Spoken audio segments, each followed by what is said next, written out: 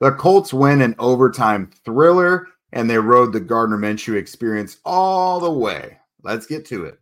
You are Locked On Colts, your daily Indianapolis Colts podcast. Part of the Locked On Podcast Network, your team every day.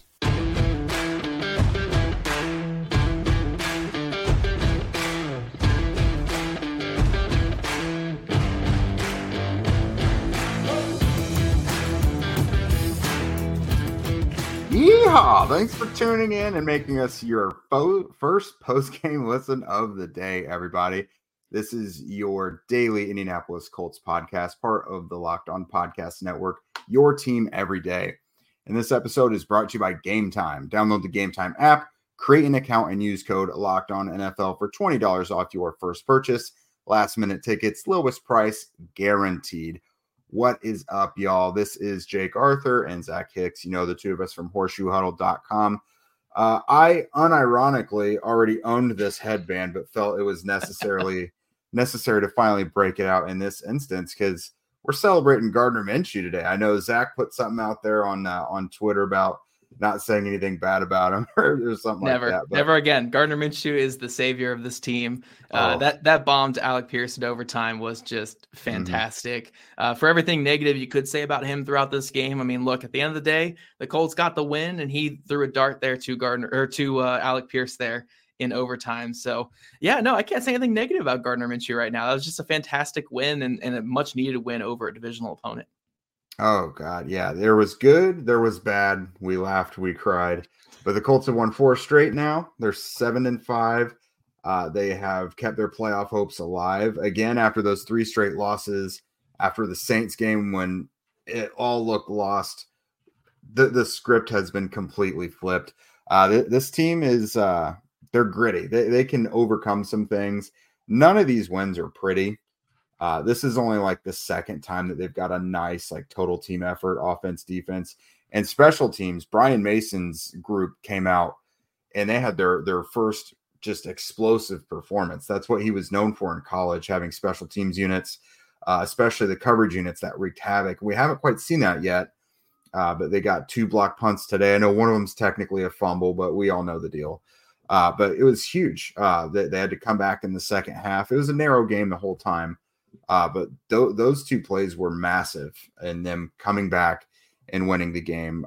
Really one of the more thrilling Colts games I can remember in a while. So back and forth, so crazy, getting a touchdown, but then the 2-point conversion is returned for the Titans' own 2 points.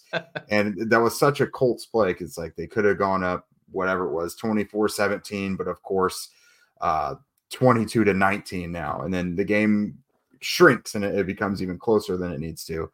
But man, this is a big one. Definitely reason for Colts fans to celebrate this one.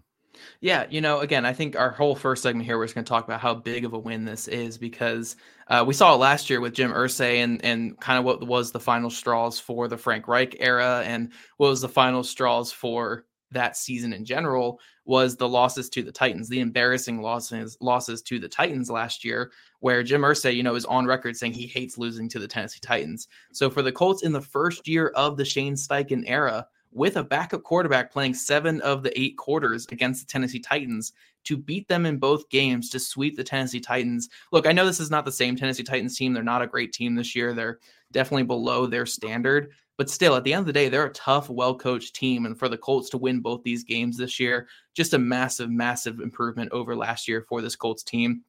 And it just shows how far they've come. I mean, again, last year, this Colts team won 4 games. As of right now, they've won 7 of 12, and they're going into a final stretch that can push them into the playoffs despite having a backup quarterback, despite releasing Shaquille Leonard, despite losing Grover Stewart for a majority of the season, despite all these other things, despite not having Jonathan Taylor for most of the season.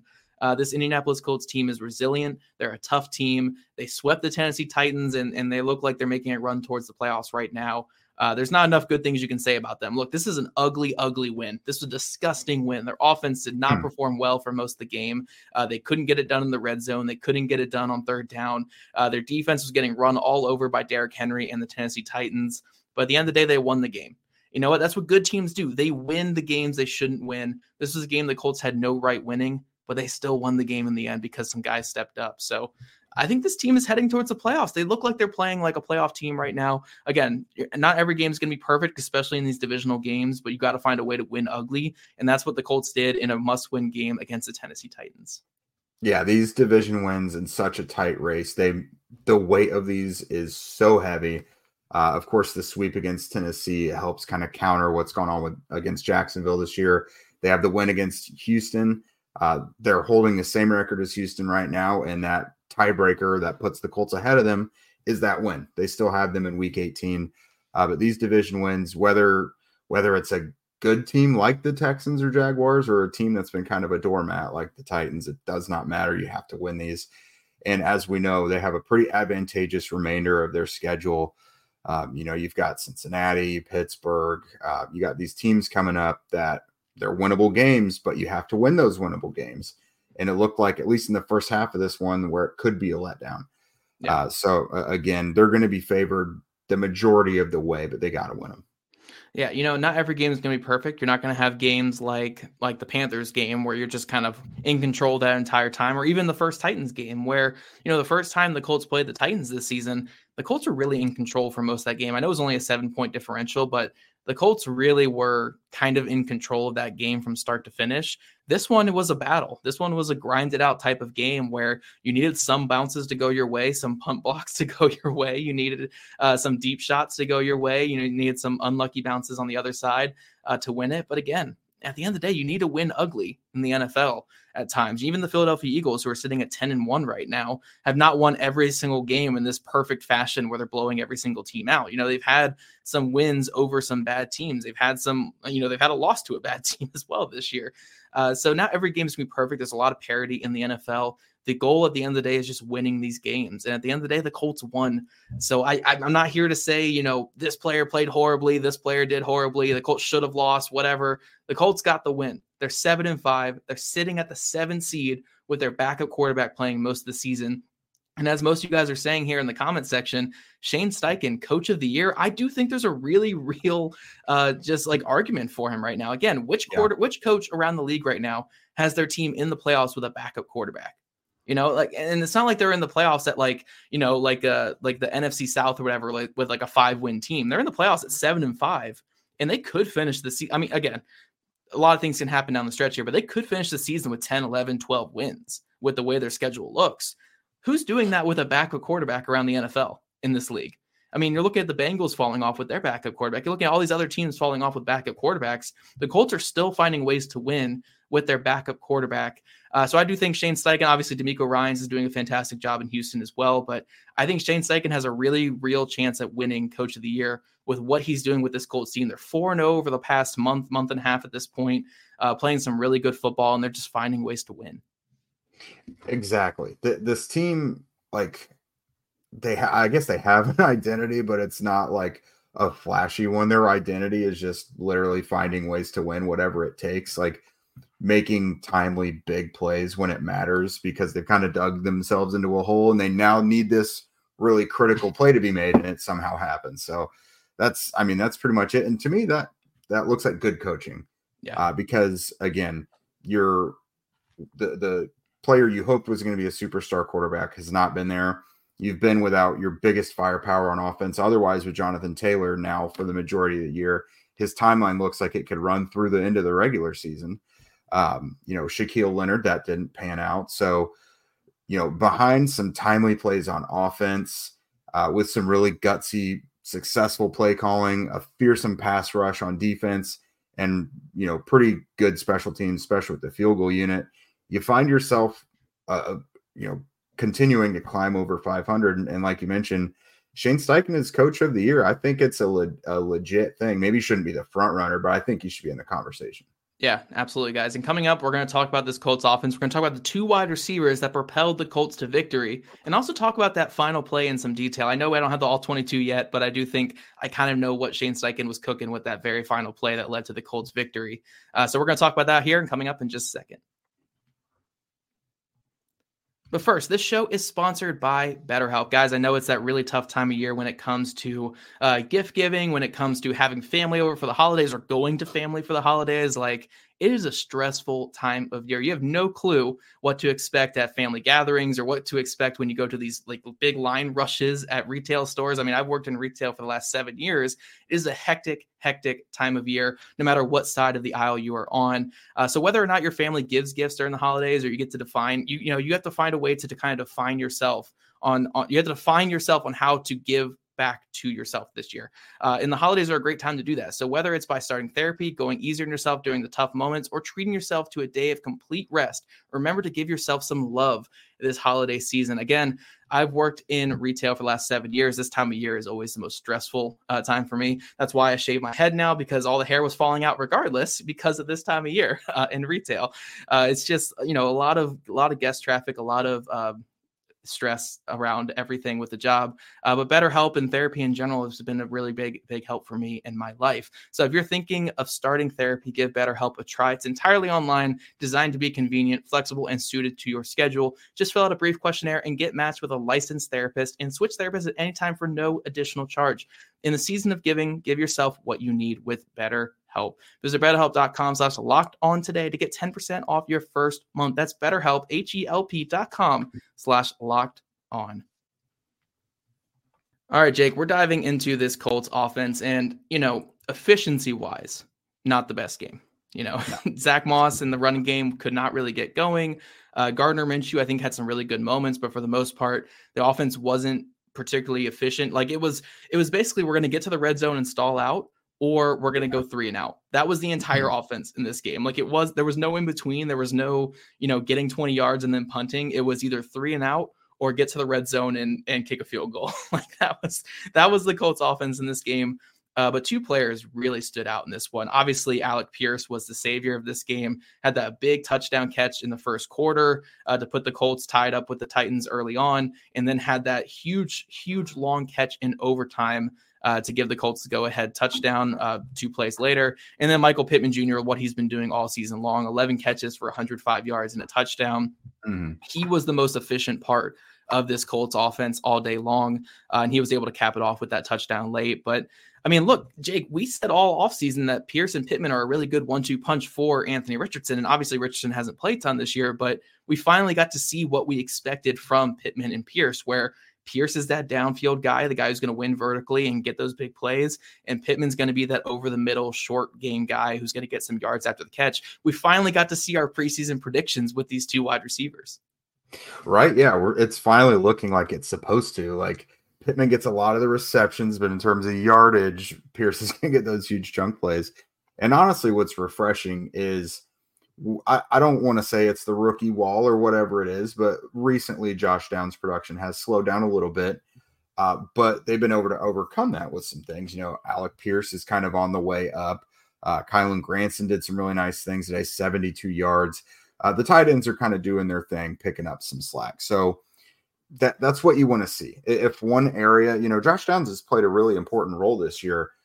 You don't want to see production in the offense totally go away when that happens. So yeah, Michael Pittman Jr., he's had 8, 9, 10 catches for a number of games in a row now. With 5 games remaining, he already has broken Marvin Harrison's record for most receptions by a Colts player in the first 4 seasons. That's really impressive.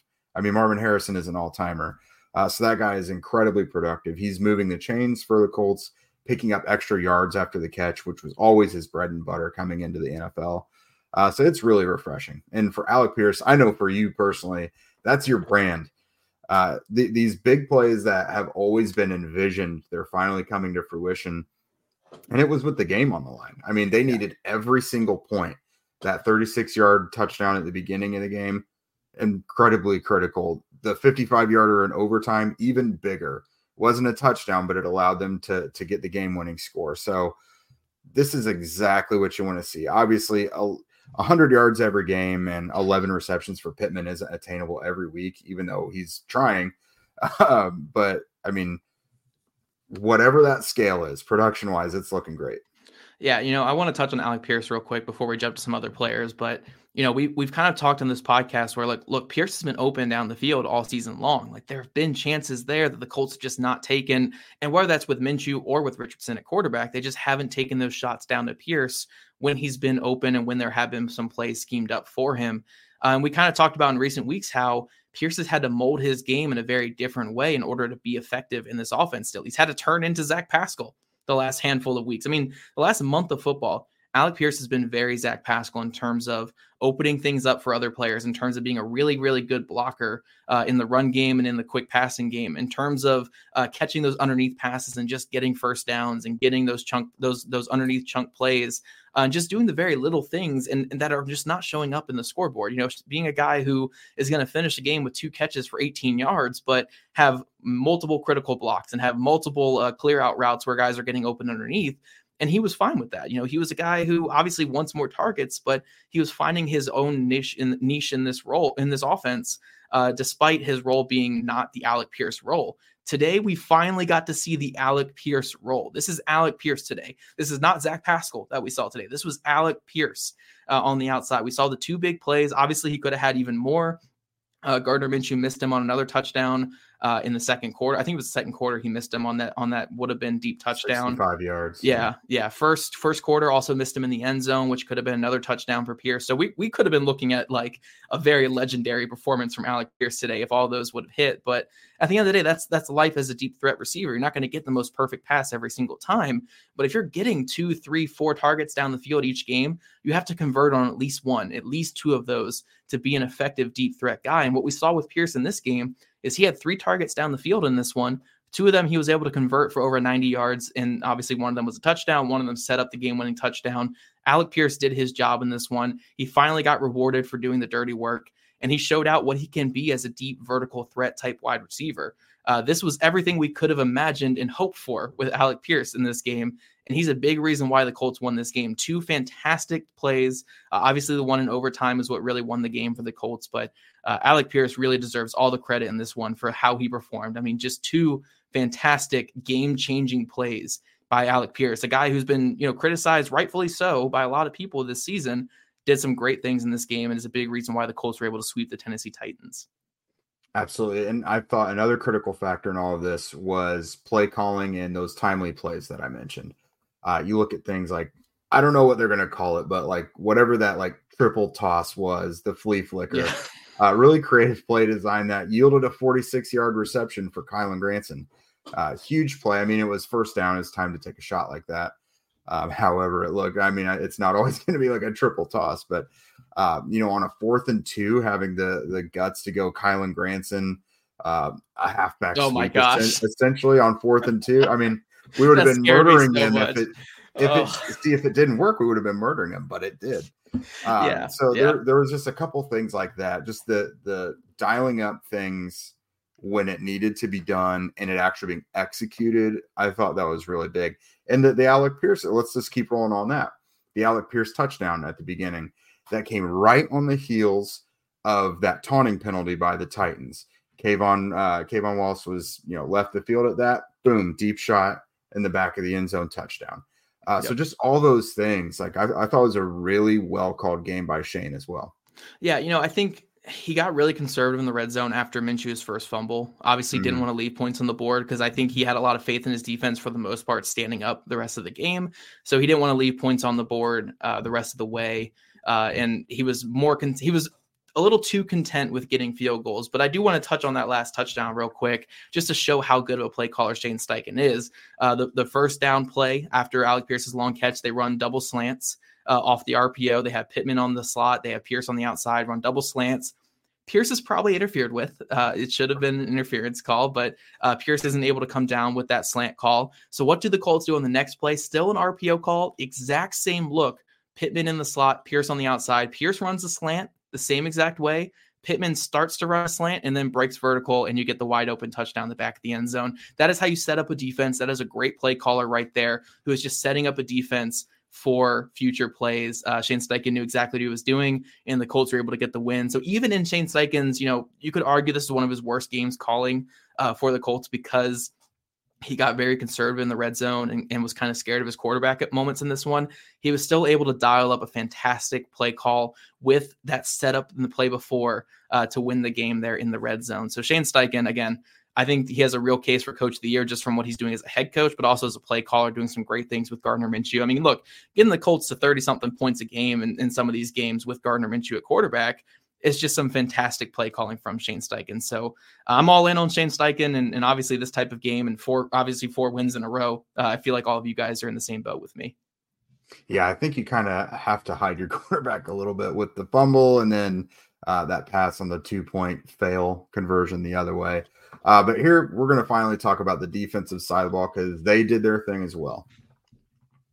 It's game time, friends. Buying tickets to your favorite events shouldn't be stressful. Game Time is the fast and easy way to buy tickets for all of the sports, music, comedy, and theater near you. With killer deals on last-minute tickets and their best price guarantee, you can stop stressing over the tickets and start getting hyped for the fun that you're going to have. I personally love Game Time because if I feel like being spontaneous, going to a show or anything, on a whim, I can go right to Game Time and not have to browse through a bunch of different places. I know I'm getting the right price. I know I'm going to be able to see my seat beforehand so that I don't have a pillar in my way or anything like that. Always good to avoid those nice little surprises, but it's the fastest growing ticketing app in the country for a reason. Like I said, get images of your seat before you buy so you know what to expect. Buy tickets in a matter of seconds, 2 taps and you're all set. The tickets are also sent directly to your phone, so you don't have to dig through your email with a bunch of people behind you in line. Snag the tickets without the stress with Game Time. Download the Game Time app, create an account, and use code LOCKEDONNFL for $20 off your first purchase. Terms apply. Again, create an account and redeem code LOCKEDONNFL for $20 off. Download Game Time today. Last-minute tickets, lowest price, guaranteed. All right, defense. Our evergreen statement ever since Grover Stewart in those 6 games, which is mercifully over, the run defense has been just not great. So let's see. So the Titans ran up 177 yards today. So with the exception of Tampa Bay last week, I think they've allowed over 150 yards in all those games.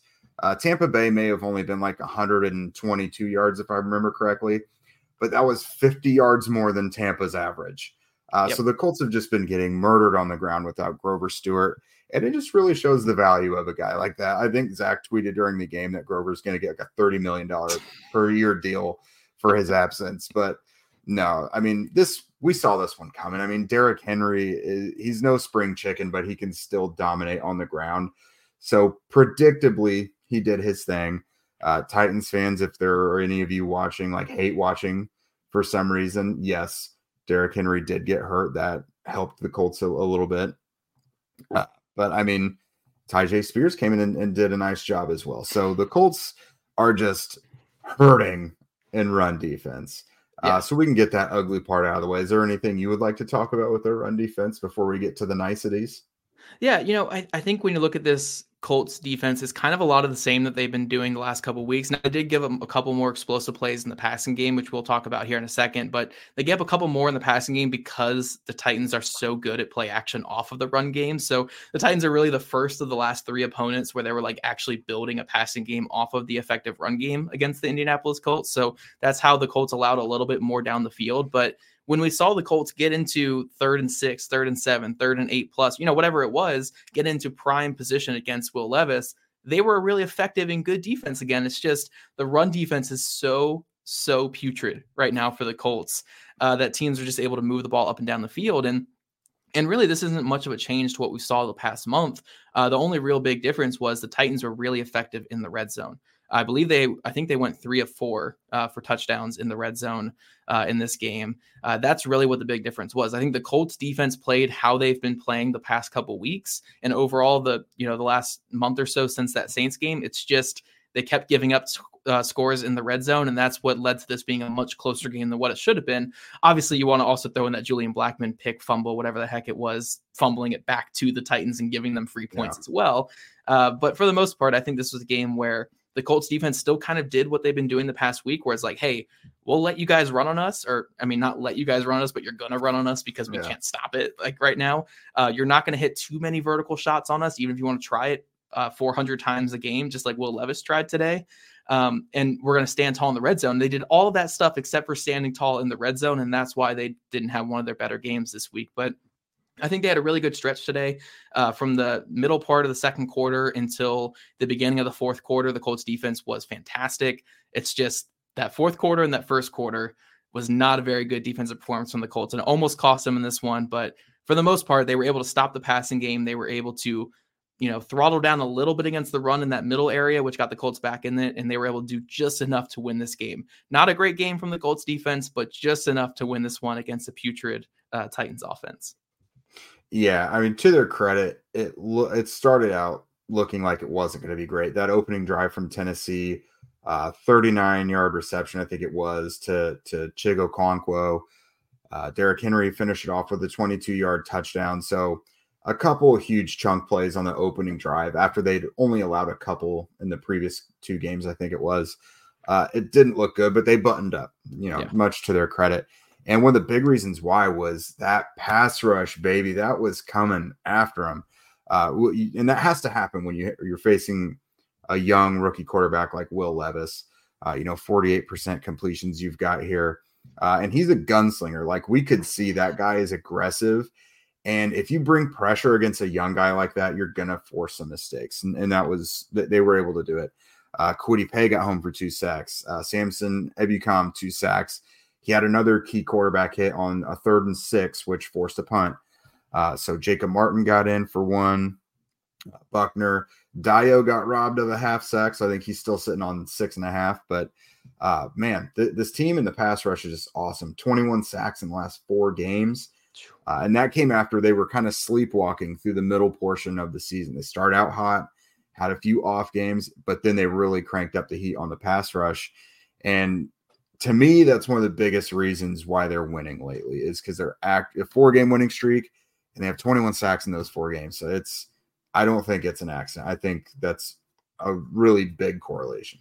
Yeah. And again, one thing that we really have to factor in is if Grover Stewart comes back and he's still Grover Stewart and they can just get this run defense to adequate, I mean, this can be a good defense. So I don't think today was perfect by any means whatsoever by this Colts defense, but I do think it was a type of game where when they needed those stops on third downs, when they forced the Titans into passing situations, they were able to get Will Levis uncomfortable. They were able to get some pressure on him. They were able to lock up these wide receivers. And for the most part, they got the job done on third down. If you're going to give me a game, if you tell me going into a week that the Colts defense is going to allow a lot of yards rushing, but they're going to stand tall in the red zone, they're going to get off the field on third down. Again, I know they didn't stand tall in the red zone today, but if they're going to get off the field on third down, they're going to stand tall in the red zone. That's all I can ask. I don't care how many yards an offense gets on me, as long as you're keeping teams off the board with third down defense and with red zone defense, I'm fine with that. So if they can just do that with getting Grover Stewart back and slowing the run defense up a little bit, I'm going to be pretty comfortable with this Colts defense going forward. But a couple things I want to talk about before we close out today. I think Darrell Baker Jr. had his best game of the season. Yes, run defense wasn't great from him. The Colts, both Colts corners were not great out there in run defense whatsoever, filling there. But I do think in coverage, I think Darrell Baker Jr. was fantastic. Made a lot of good plays on the ball, and he looks like he's really gotten better from where he's been. Nick Cross, I think, had a really good game out there. He finally got some real snaps on defense, and every time he got up there in run defense or coming up to close on underneath passes, he made tackles. I don't think I saw him miss any tackles up front. Did some really good things out there. So I hopefully we can get some more going forward with him.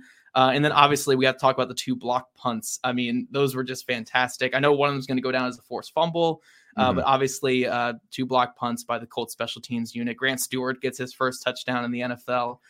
Just awesome to see. I don't think it was beautiful by the Colts defense or special teams in this game, but it was enough to get the job done. They stood up when they had to. They got some pressure on Levis. They made him uncomfortable. And at the end of the day, the Colts got the win. So I can't complain too much about the defense. I want to see a little better going forward, but I know for a fact getting Grover Stewart back is going to be a massive, massive impact for this team.